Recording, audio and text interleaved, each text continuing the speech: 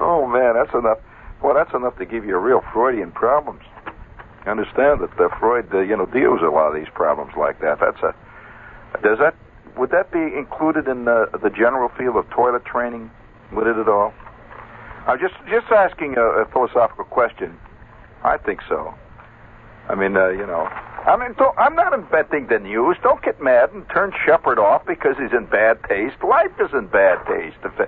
What are you going to do? By the way, speaking of bad taste, last week, of course, we did our annual worm show, and I've been receiving letters from worm fans all over the eastern seaboard who recognize in the worm, the common earthworm, who recognize in this small creature of of one of our brothers on the earth, they recognize in this creature one of nature's noble creatures. Now, I personally, I'm a great worm fan, and I'm delighted to see that other people share it. I really am. I'm pleased.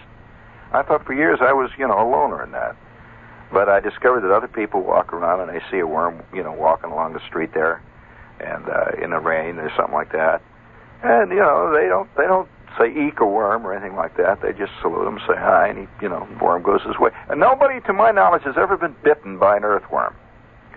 No, the earthworm, he seems to have been created for one purpose, and that is to catch bluegills and crappies. And, of course, he's at his happiest when he's being put on a hook. He's reaching, this is the ultimate of his career. Now, a lot of people get a little queasy about that, but you must understand that, for example, the lobster. Lobsters, I've had friends who are deep-sea divers and all that stuff. They see lobsters. They say lobsters brood, and they're bugged a hell of a lot until they finally reach a seafood restaurant on 43rd Street in New York. They get put in that tank. It's showbiz. They're on their way. They're in the big town, the Big Apple. And you know that moment when the waiter reaches in there and grabs this lobster out? This is a debut. It's a big moment. Can you imagine how it feels to a lobster when the waiter reaches in, grabs him, pulls him out, everybody's watching, they bring him over to the table and you say, no, not that one. That's worse than, I'm telling you, that's worse than being in a one-night show that gets bombed out of town by Walter Kerr, And quite often they say to the lobster, when we turn to the tank, we'll brood and turn up its toes and say, forget it. I mean, if I can't make it in this town after the tank, I don't want to go on. This is the expression. Have you ever heard the expression? Charlie took the tank.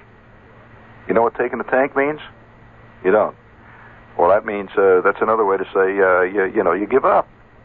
Like a fighter, fighters out there in the third round. All of a sudden, you wonder why. With a minute and a half to go in the third round, all of a sudden he's sitting on his bottom, and nobody really hit him. That's taking the tank. He knows what's going to happen if he comes in for the fourth round. He ain't going to have to fake it the next time. There's going to be one zap, and the next thing you know, a cloud of dust, and he's looking up at the lights. As quick as that. It's 3 weeks later. But, so you take the tank. I mean, I don't know how many of you out there are planning to take the tank, or how many already took the tank. I mean, I always have a feeling anybody who listens to me on Saturday night is taking the tank. I mean, he ought to be out doing something really constructive, like wrecking your life, or,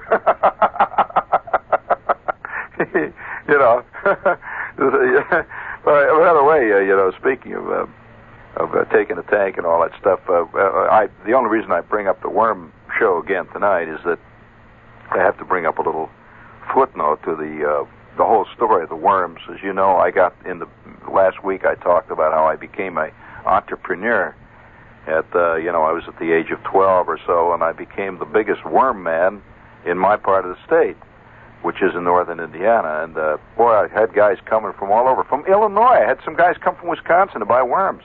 And when you start branching out like that, it was a kind of heady experience. Well, I read an article in Popular Mechanics, and which is kind of a science fiction magazine, actually. And yeah, it is. It really is. And so I'm reading this article in Popular Mechanics. We always read it. The only magazine I remember my father having a subscription to.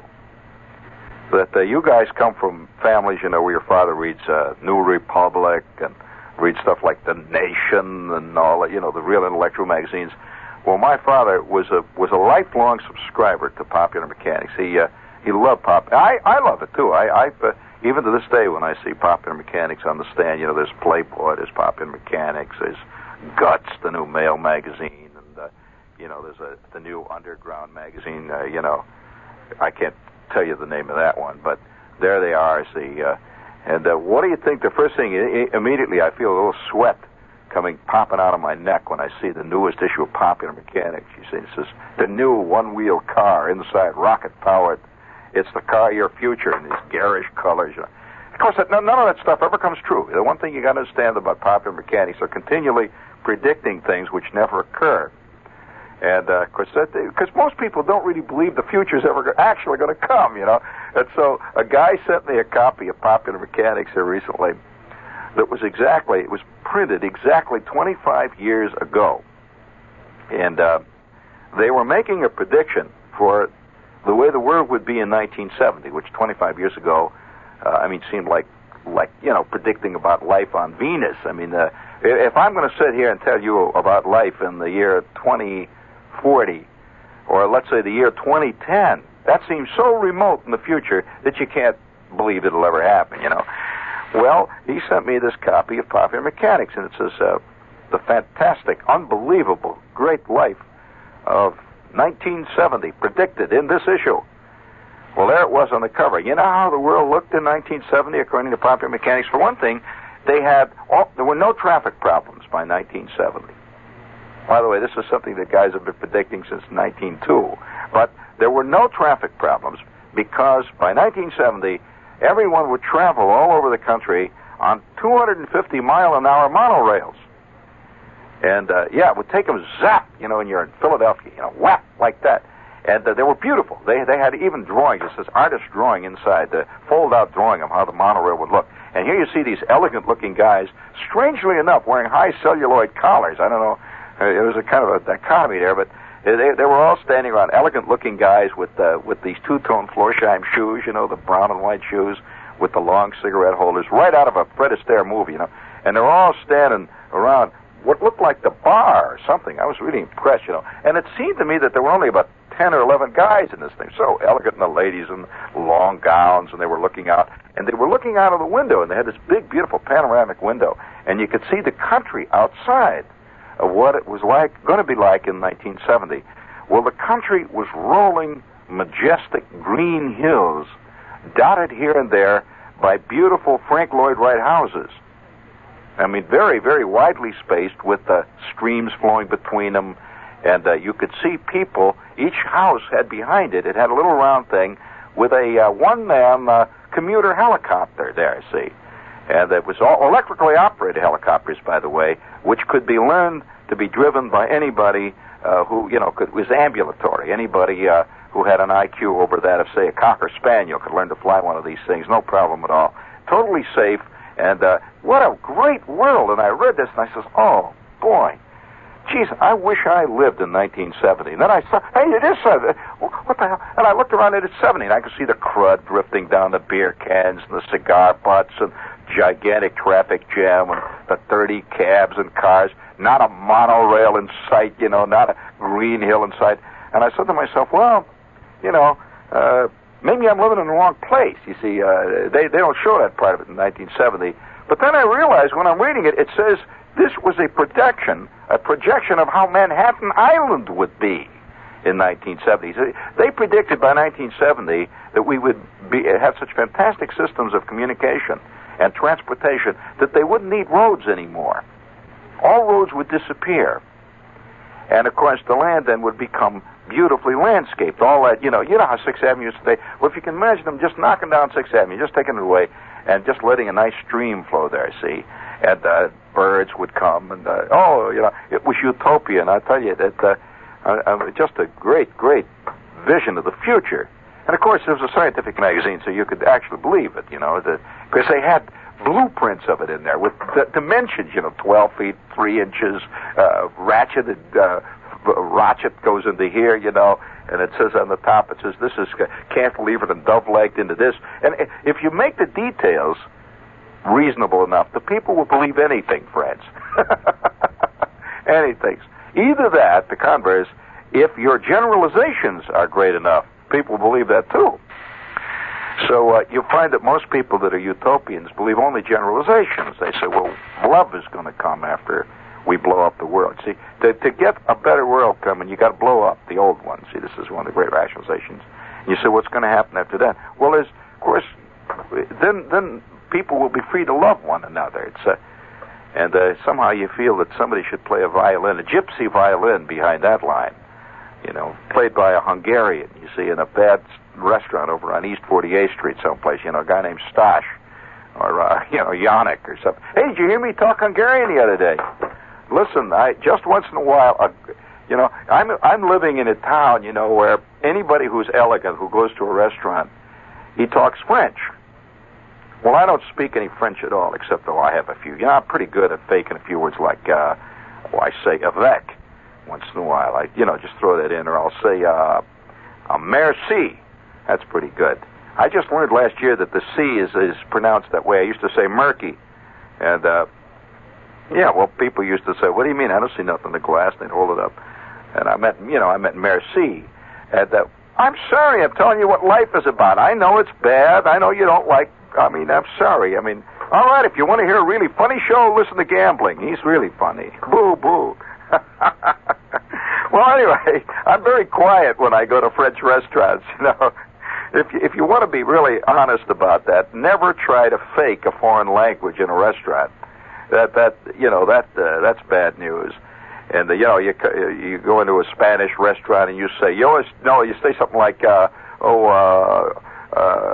está? And he comes up to you. The next thing you know, your lab will be having whipped cream and goat's eyes. So be careful. So I would suggest that you don't try to fake it. So, but the other day, see, I comes into Sardi's, and here's this elegant head waiter, and he's Hungarian. Well, I didn't think much about it, and he comes over to me, and he says, hello, he says, you are seated here. And I said, yes. They have a sort of an odd accent. It's a kind of a rolling. And so I sat down, and I said, yes, and he laughed, and I said, what are you laughing? He said, well, this is a Hungarian trait, And, I said, he flipped. Well, we exchanged obscenities in Hungarian for about 5 minutes there. So it's amazing how his sophistication stripped off, and I realized that he was just like any other Hungarian named Geza or Stash. And, it was great, and all of a sudden he just he warmed up great. So he said, you speak a Hungarian? I said, not really, only what's necessary to get by in a bad neighborhood. So, it was a great moment for me, and I stopped right there, you see, and everybody was impressed all around me, you see. They really were impressed. So now, if a Hungarian play is ever done on Broadway, I may get a reading. Don't hold your breath. Nothing worse than a Hungarian play. Now, let's see, we got a commercial here. If you're the kind of person who gets a kick out of driving, and I hope that really, in a way, is a leading statement. Very few people really enjoy the act of driving. This is a special guy, really. I love to drive, personally. The whole idea of just driving I enjoy it. It's exciting to me. I love driving. Going wherever you're going is, to me, secondary. It is. I just love to go.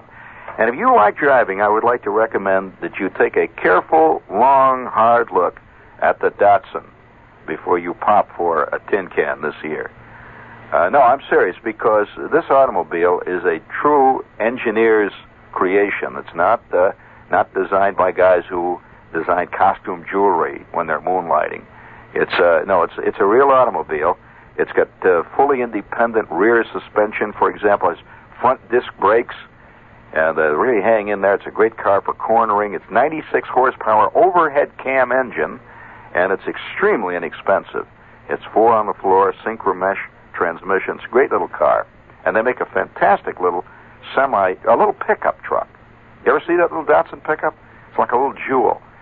So if you're looking around for a car, you look up the Datsun. And if you decide against it, at least you won't feel bad, when you see one on the road, and know that you really loused up again. So if you're in Jersey, in Hawthorne, you can see it at Tom O'Brien's Imported Cars on Lafayette Avenue, or in Hempstead at 185 Main Street. That's Hempstead out on the island. Is it time for a break yet? Yeah, I don't think so. Now, I want to finish this, though, about this worm thing, because I want to clear this up. A lady wrote me a note. She says, look, that worm story you told, and she sent me a story from the paper. She says, that sounded like Homer's Homeric legend, people digging for worms. And she sent me some story from the New York Times about a guy catching worms by sticking a generator, the two poles from a generator, and cranking the generator, one of these crank-type generators, and the worms come up. Well, listen, baby, you're talking to one of the very first guys who experimented with that technique. Yes, sirree. That's giving it's actually the electronic worm hotfoot. And the way it works, I'm at this point, I'm digging worms, see, and I'm really working them hard. And I'm every week I'm out there with the shovel and the spade, and I got Schwartz and Flick working for me, and I got a whole little thing going, see. And worms were getting scarce. I mean, as it gets hotter in the weather, and the temperature gets up there, and the humidity goes up or down rather, and it gets dry in the middle of summer out in the Midwest, the worms go 250 feet deep.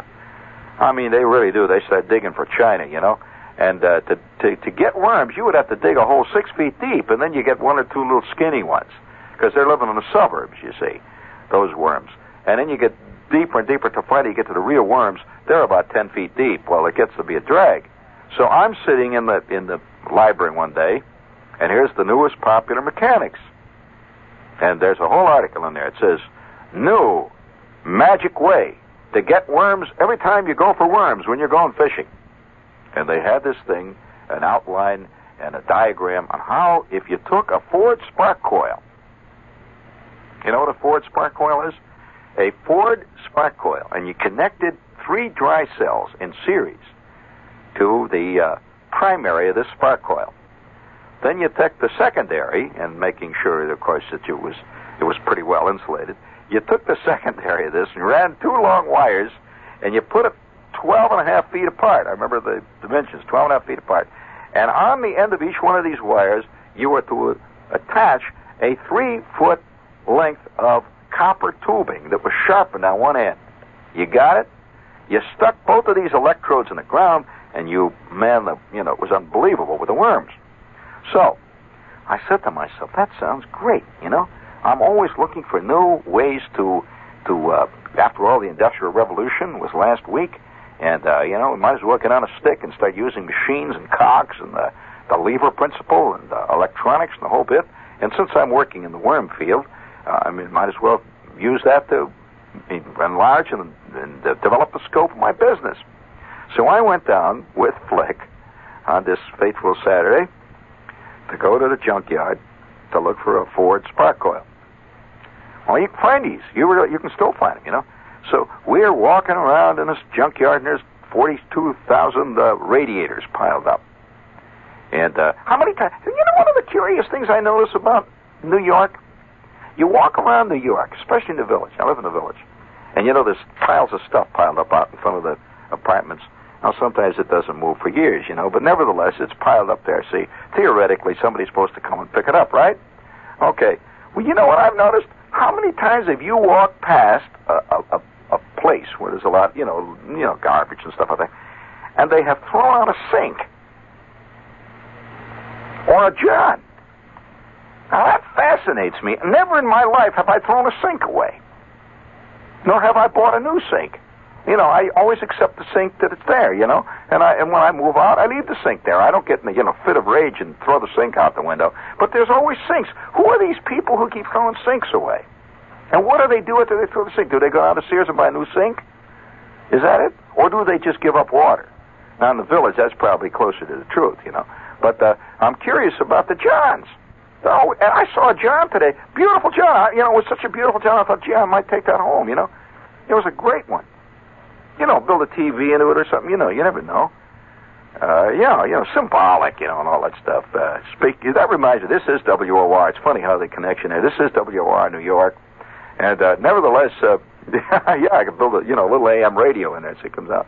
So, do you know that you can do that? I'm going to tell you something very embarrassing. I really shouldn't do this. But I know a guy. I shouldn't tell you this. Well, I better not. I won't tell you this, but you know one of the worst practical jokes that I know of, involved a very prominent piece of plumbing from the, let's say, the private room in the house. And this guy was an electronic cuckoo, and he worked up the way he used it, he had a switch built into this thing. So when this thing was used, strangely enough, a voice would come on from the back, inside in the back where the ball cock and all that stuff is. When you are using this thing, all of a sudden this voice would start moaning inside. That's all it said. Well, of course, this is a kind of a bad scene. The guy gets up and he looks around, and because it was beautifully done. He had a beautiful speaker and all that, and it was totally concealed. You concealed. You couldn't figure out where it came from. Of course, there was always a brief moment of panic in there. And the guy says, "Well, it must be in the next apartment. I can't. This is nothing here. I can't be." Well, the next thing you know, he goes back into action and would go like that. Well, you know what he used to do? He used to do this when there was a big party. So people would hear, and invariably the guy would come out of the job, and somebody would come up and say, "Are you all right, Fred?" Because they could hear these loud moans and yellings. I think that is a terrible. Now, I'm just telling you what life is like, friends out there. So don't, don't blame me. I didn't invent it. Oh man, I mean, life can be in such bad taste. I'm offended. You know what I'm doing? I'm reporting to you as a public service to tell you that it's a public service. You see, to warn you that you may be the victim of a callous, evil trick like that by people who are basically sadistic and rotten. So this is a public service. So don't say it's in bad taste. It is not. It's a public service.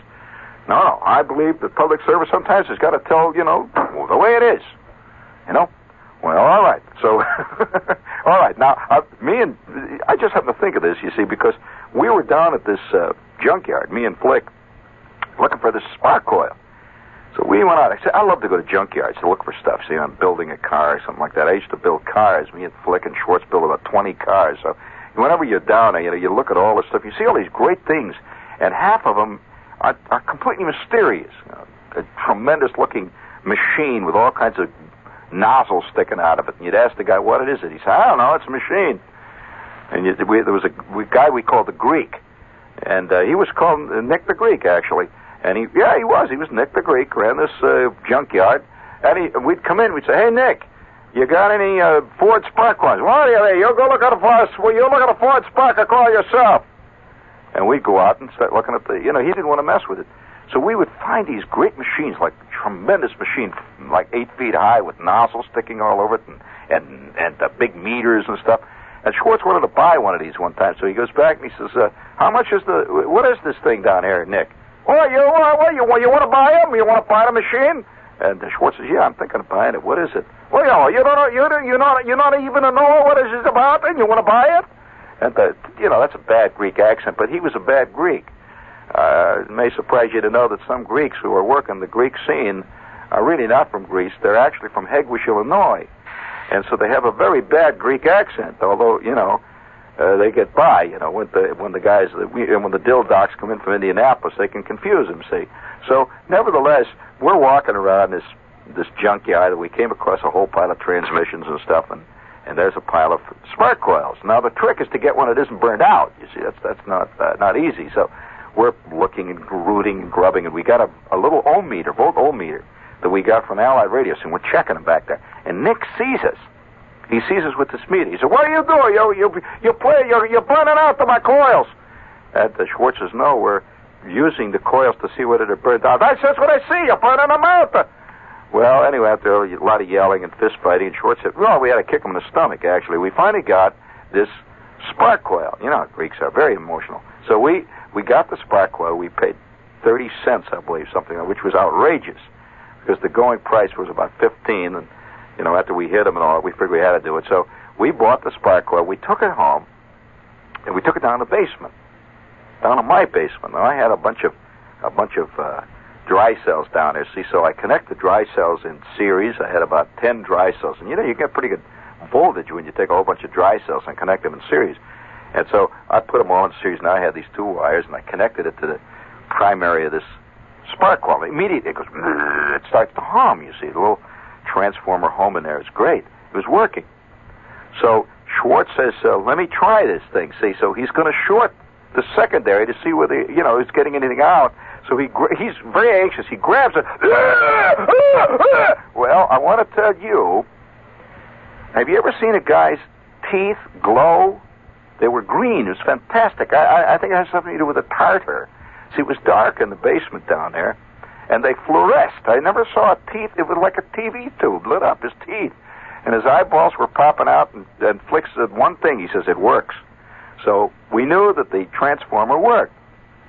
And the following part of the story, I'm going to give you a warning, is a pretty sickening story. And I don't want I don't want people who are nervous to listen to it. It's a very sickening story because of what happened with that machine. So we took it out to the backyard, my backyard, a lot of weeds. We didn't really have a backyard. We had a bunch of weeds back there, see, and it was just a real crummy backyard, a lot of weeds, and there was old tin cans and stuff. So we go out in the backyard, and I said, all right, Schwartz, I'm going to stick this thing in here, and we'll measure it off 12.5 feet, and I'll stick it on the other side and see what comes out. It's supposed to be the worms come out.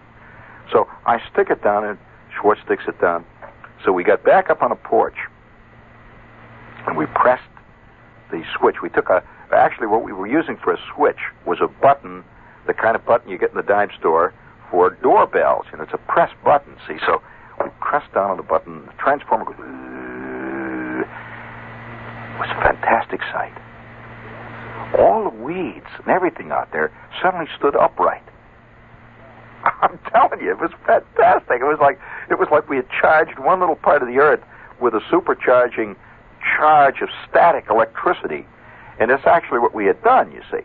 So you see these weeds are moving like that, and we just held it down. And all of a sudden, out from behind a pile of weeds came about 27 gophers. They're jumping out and running all over. The gophers are running around. I mean, we didn't even know we had gophers in the backyard. The gophers are running around under the garage. About 27 of them come flying out. See, so he says, criminy sake, Schwartz, turn it off, quick. So we turn it off. The gophers are scattering around. Have you ever seen gophers? You don't know what a gopher looks like? Oh, sure you do. A gopher looks like a kind of hyperthyroid rat. It's kind of like a nervous rat. Yeah, they're cute. Gophers are really cute. See, yeah, they got a stripe on them and all that. So the gophers running like mad under the garage. Now I've got about 28 gophers under the garage, which is not going to be easy to explain to my old man when he gets home, because I could see him driving the olds in there. The gophers running out, and what the hell happened today? So Schwartz says, "Wait a minute." He says, let's give it another shot, The gophers are gone. Maybe the worms are going to come now. So I go down to the ground, you see. I'm down on the ground now, and I've got a big can, big paint can. I'm going to run around and grab the worms, see. So Schwartz throws the switch, and I'm looking. Nothing. I don't see anything, see. And the weeds are standing up straight. I'm running around, looking for the worms, see. And suddenly I realize my shoes are burning. My tennis shoes were actually steaming. I'm not kidding you. My shoes were. There was a smoke coming out of the bottom of my shoes. Now, don't ask me what the electrical reason for this was, but I'm running. Schwartz, are you on fire? Well, my shoes are burning. When all of a sudden, zap, wowie, from behind a great big, just like that, you could see his head go. The biggest snake I ever saw in my born days came right out from next to my mother's clothes ball.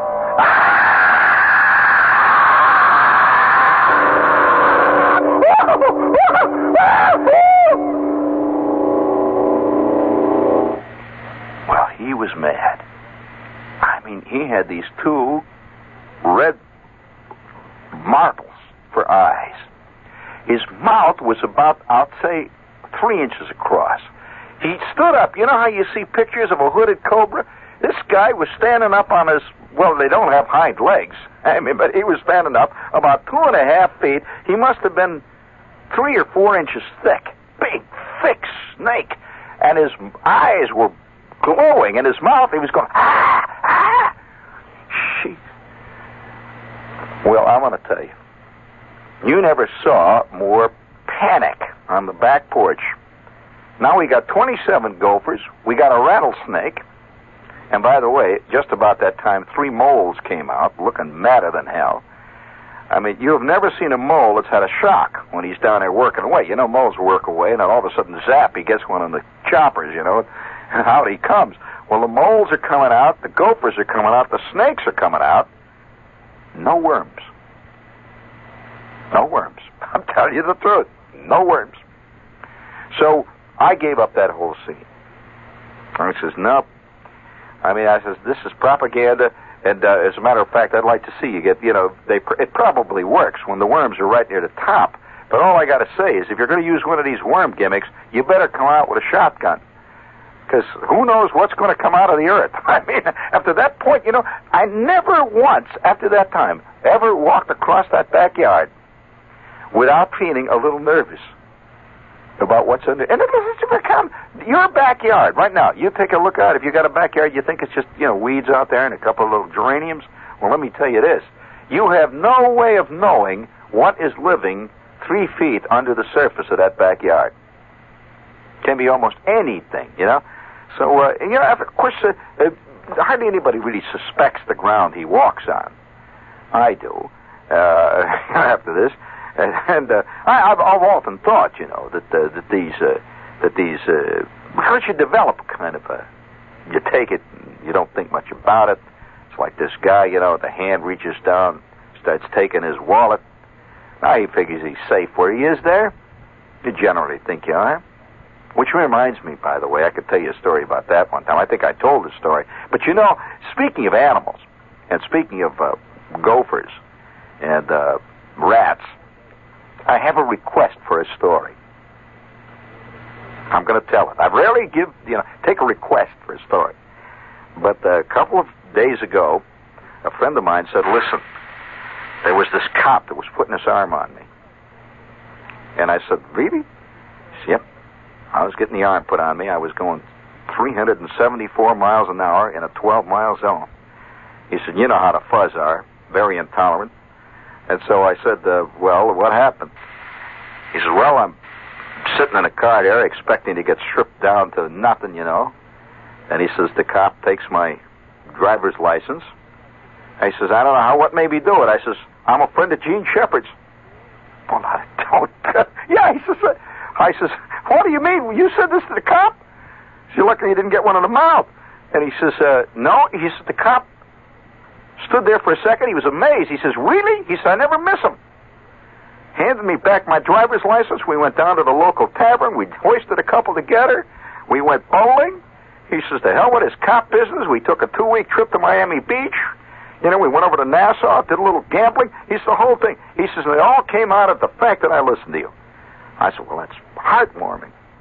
I said, it certainly is. I wish that had happened to me once in a while. The opposite has happened to me a couple of times. You know, I said, I'm Gene Shepard. He goes, oh, boy. Now I got a live one.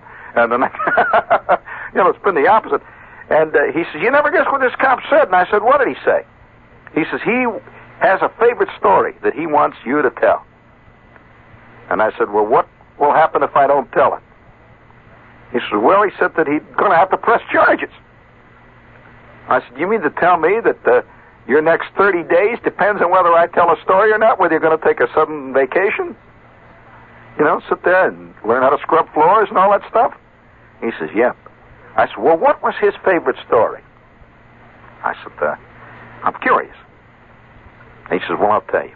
He says, you told a story one time about the guys in the steel mill and how they used to spend their evenings. I said, by George, I did. He says, he liked that story so much that he's thinking of telling the boys down at the station house, and maybe, you know, it'll give him something to do when time hangs heavy.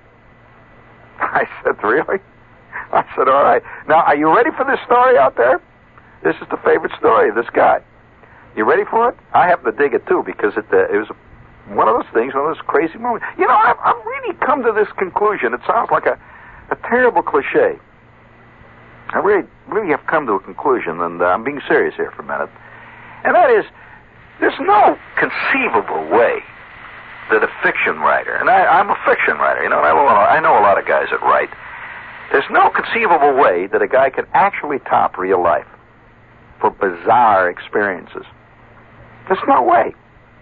Now, you've all probably read or seen stories or movies about life in a big factory. You know, remember these old John Wayne movies? He was always a big Blackie or Ernie or something like that, working at Pittsburgh Steel. You remember those stories he used to make? Victor McLaughlin was always working at steel mills. And Hal Bryan worked in a lot of steel mills in those movies. They don't make movies anymore about steel mills. And by the way, the movies today rarely make movies about anything that real life people do. Have you ever seen anybody in a movie ever go bowling, for example? I don't recall it at all. They just don't do the stuff that people do. Movies have a life of their own now, and you know, they have nothing to do with life. And so, but they used to. You see, guys used to make movies about life. They used to make movies about linemen. I remember Spencer Tracy being a lineman. You remember? Used to, you know, guys that were doing regular jobs. You see, they don't do that anymore. So, nevertheless, I worked in a steel mill. Now, I've seen movies about steel mills, and they always show the same stuff in movies about steel mills. They show this fantastic open heart thing. And they usually show the big, the ingot mill, where they're doing rolling, big rolling, boom, yeah. Well, this is a part of a steel mill, but a very small part of a steel mill. A steel mill is like, well, it's actually more varied than the average city. It's a fantastic place. And it covers, for example, I worked in Inland Steel, and they had, at the time I worked there, on one shift, just going in and coming out, there were 3 shifts a day, and they worked 7 days a week. On one shift were 17,000 men, and that's a pretty good sized place. And when they would come out, 17,000 guys would come in. In other words, there would be 34,000 guys crossing paths. And then, of course, this would go on all day long, all night long. It's tremendous. I remember these great lines of guys coming out of the mill, and I'd be going in, and they got this kind of sleepy gray look of guys that have been working all night long in the sheet mill or the coke plant or someplace like that. Well, when I went to the mill, I worked in all kinds of places in the mill. I'm a guy because of the fact that I was a messenger in the beginning. I was in the mail department. And that is not at all like the mail department in an office here in New York. It's a separate thing. It's like being a mailman. And we used to run all over the mill. We would go from the number 2 coke plant down to the number 3 AC and down through every conceivable department. One of the fascinating departments, by the way, is the stores. Just a thing called stores. Now, what is the stores? Well, you know, within a big factory like that, a tremendous operation like that, they have what is the equivalent of an industrial department store. And so the stores were where you would go to buy a steel helmet. And they had them all up there on dummies' heads. You could pick your type. You know, if you want this nice kind of comes in the back. Oh, you see these big these big klutzes standing around trying out. Oh, what do you think of this one, Aki? And he puts it on. Hey, whoa, this one. Look at me, a football player. You know, they put them on. And then they'd be trying on safety shoes, and they'd sell goggles. You could get all kinds of safety goggles and all things like that, fireproof gloves and asbestos jackets and all kinds of special stuff that you never see outside of a mill. So I used to go into the stores department once in a while. I had my own helmet, see, because of my requirements. You carry these helmets, you wear these big goggles and stuff, and you wear special safety shoes. So one day, I am sent out by the mill to this little office way out on what they call the yard scales, which is way out in Lake Michigan. Way out. And this is land that's been built out into the lake, you see. And by the way, this steel mill is not in Gary, nor is it in Chicago. This is a mill that's between Gary and Chicago, right on Lake Michigan. In fact, if you've ever taken a train in Chicago, you've had to go right through Inland Steel. It's a gigantic place with great glowing skies. Every night the skies are purple and yellow and green and great flashes of red. And I think there's no place more beautiful in a strange way than a steel mill. The beauty of a steel mill, I have never seen anything quite like it. I'll never forget the 2 or 3 o'clock in the morning when I would be running across what they call the High Line Bridge, which is a high metal bridge that went across the canal. And all around me, it's 2 in the morning, you see, and it's icy cold. And below me is this black water.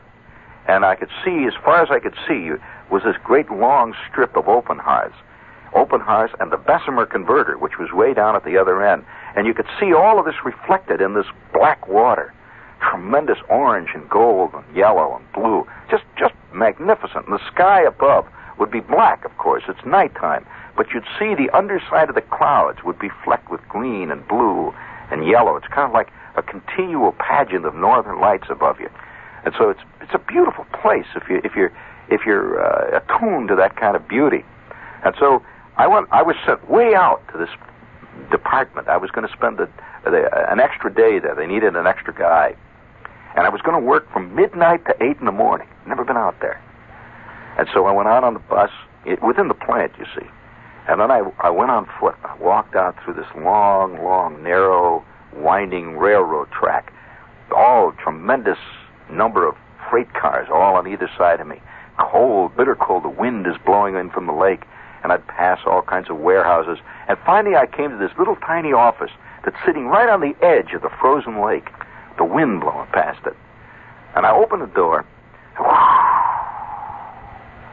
The wind is blowing. It's midnight, see. And I go slamming in. I'm wearing my corduroy cap at this point. And I've got the earmuffs on. I've got everything, the mask over the face. It's about 20 below zero. And sitting in this office, if you can call it, but this is a different kind of office world there, really, are these old grimy desks. I could smell this coffee pot. Men had been sitting in this office 3 shifts a day. 4 guys on each shift would be in this office. 3 shifts a day since probably the turn of the century, boiling coffee in the same coffee pot that never stopped. And they never made it over. They didn't empty it out. What they would do, see, they would just keep it going. They would throw in extra grounds, see. They would throw in more water, and you never smelled anything like it. The coffee, this was pure coffee. Absolute. These guys drank it black. I mean, so black you could have written letters with it, So each guy had his big white mug. They were mugs without handles, the kind you just grab a hold of, they pour it out. So I come walking in, and these 4 guys look up like this, these grizzled veterans in their corduroy caps and their jackets. And one of them says, "You a new kid?"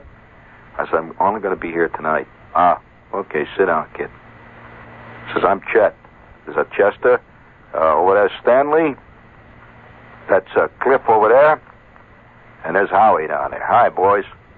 And so I wave. Pitch black outside. And once in a while you'd hear a freight train go roaring past. And you smell the coffee.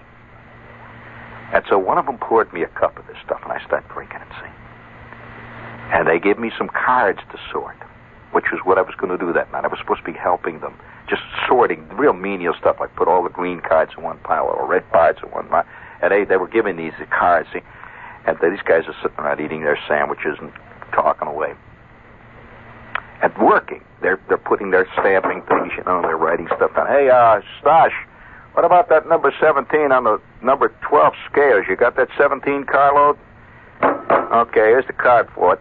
Back and forth. This is the card. They talked in absolute laconic code. These guys knew their work so well that they didn't even have to explain anything to each other, Back and forth. These guys in their 30 years.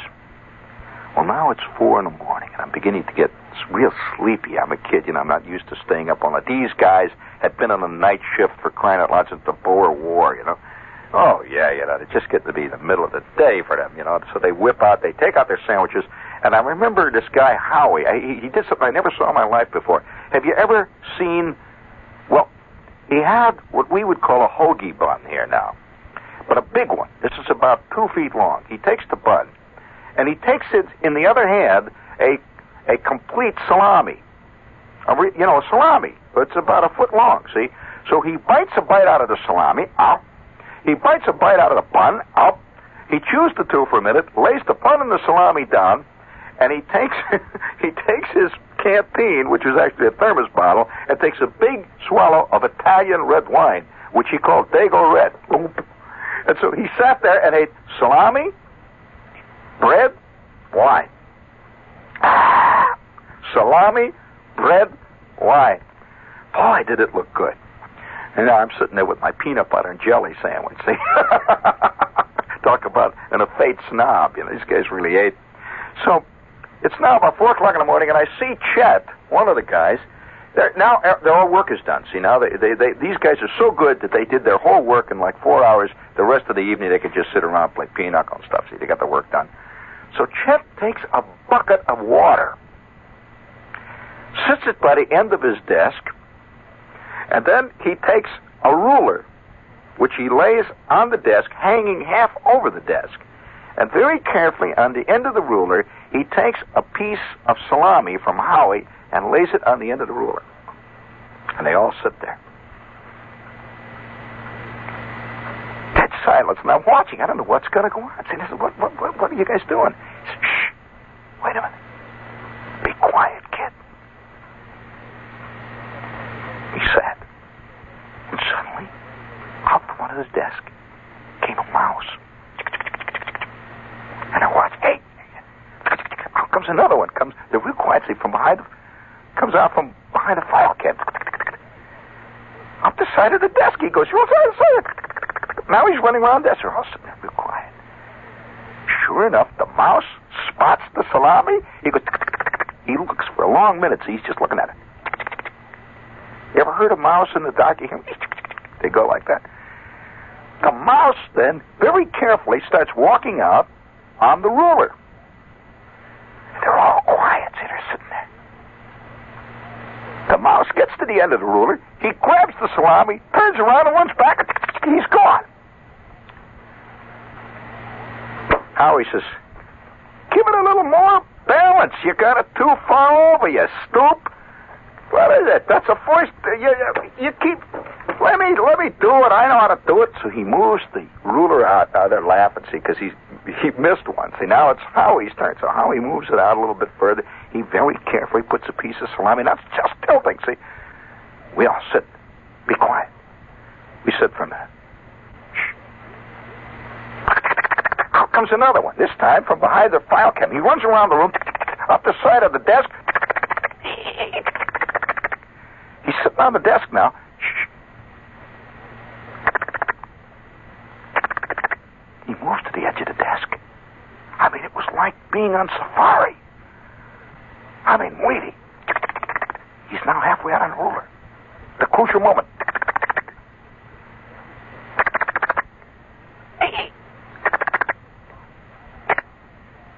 Zap! Down into the water he goes. And the mouse, he's swimming around. Now he's hanging onto the edge of the bucket, see, looking out. And with that, Howie, he's got a slate. You see, the slate that they marked all the slag heap things that would go past their mirror. He just writes on it, 1. Howie. It was their nightly battle. Howie, 1. It's now Stosh's turn. Stosh very carefully puts the ruler up. He lays that piece of salami there. Now it is Stosh that's up, see? We wait.